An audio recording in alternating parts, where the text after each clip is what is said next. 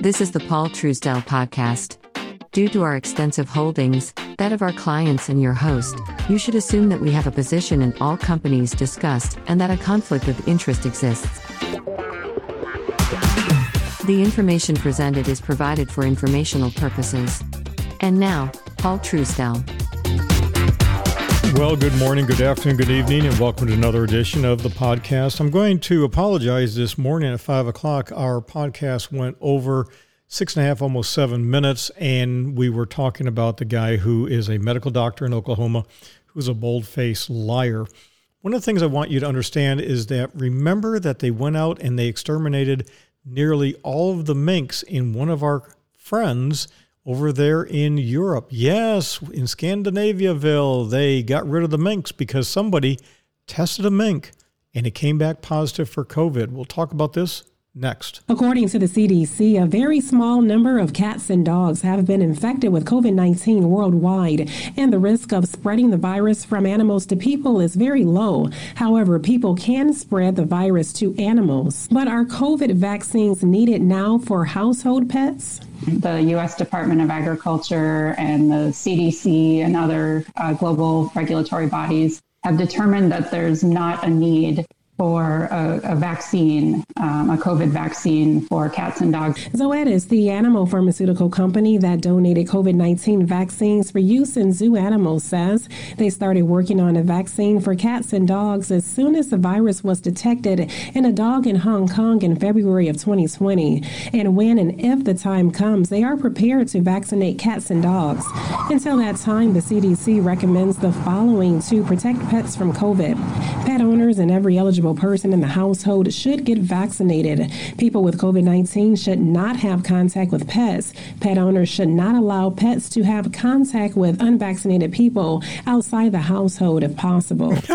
This is God. You can't make this stuff up. So listen, you got a dog or a cat and you get COVID, you shouldn't feed it, don't water it, don't take it outside.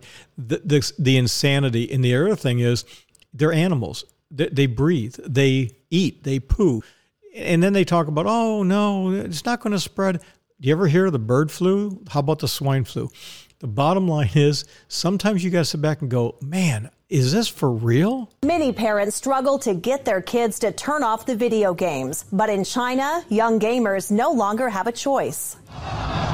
It's a move online gaming fans would never make, pulling the plug on their playtime. But China's government is doing just that, limiting gamers under the age of 18 to just 3 hours of play every week and only on the weekends. This 17-year-old says it's annoying, but I'm in my last year of high school and really should be studying more anyway. The limits are part of Beijing's push to strengthen controls over society and stop what the government calls a growing game addiction that's harming children's health. Chinese media has referred to video games as electronic drugs, and some parents like Li Hanshao agree.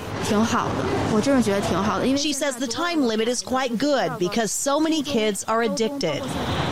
China is counting on the country's multi-billion-dollar gaming industry to enforce the rules. Gamers are required to use their government ID cards when registering to play, so they can't lie about their age. But this player says people will just buy accounts from adults.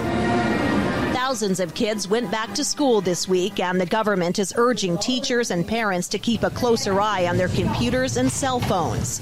Students will be allowed extra play on school holidays, but after 60 minutes, it's game over. So the government in China wants more control to keep children from being on these games nonstop, 3 hours a day. And here's the other thing. They want them to have to show ID. Do you see any similarities between what's going on there and what's going on here? Of course there is. Now, granted, I got to tell you, I don't think the government should shut down kids watch. Here, it's your parents. Parents have that responsibility. But like I always say, a lot of people they're crappy parents. It is what it is, what it is. We need to teach better parenting skills, not all this hogwash about making baskets and feeling better and me too. Ooh, yeah. This has been the Paul Truesdell Podcast. The Paul Truesdell Podcast is sponsored by nobody. Why? Because paid advertising chokes and corrupts free speech. Yeah.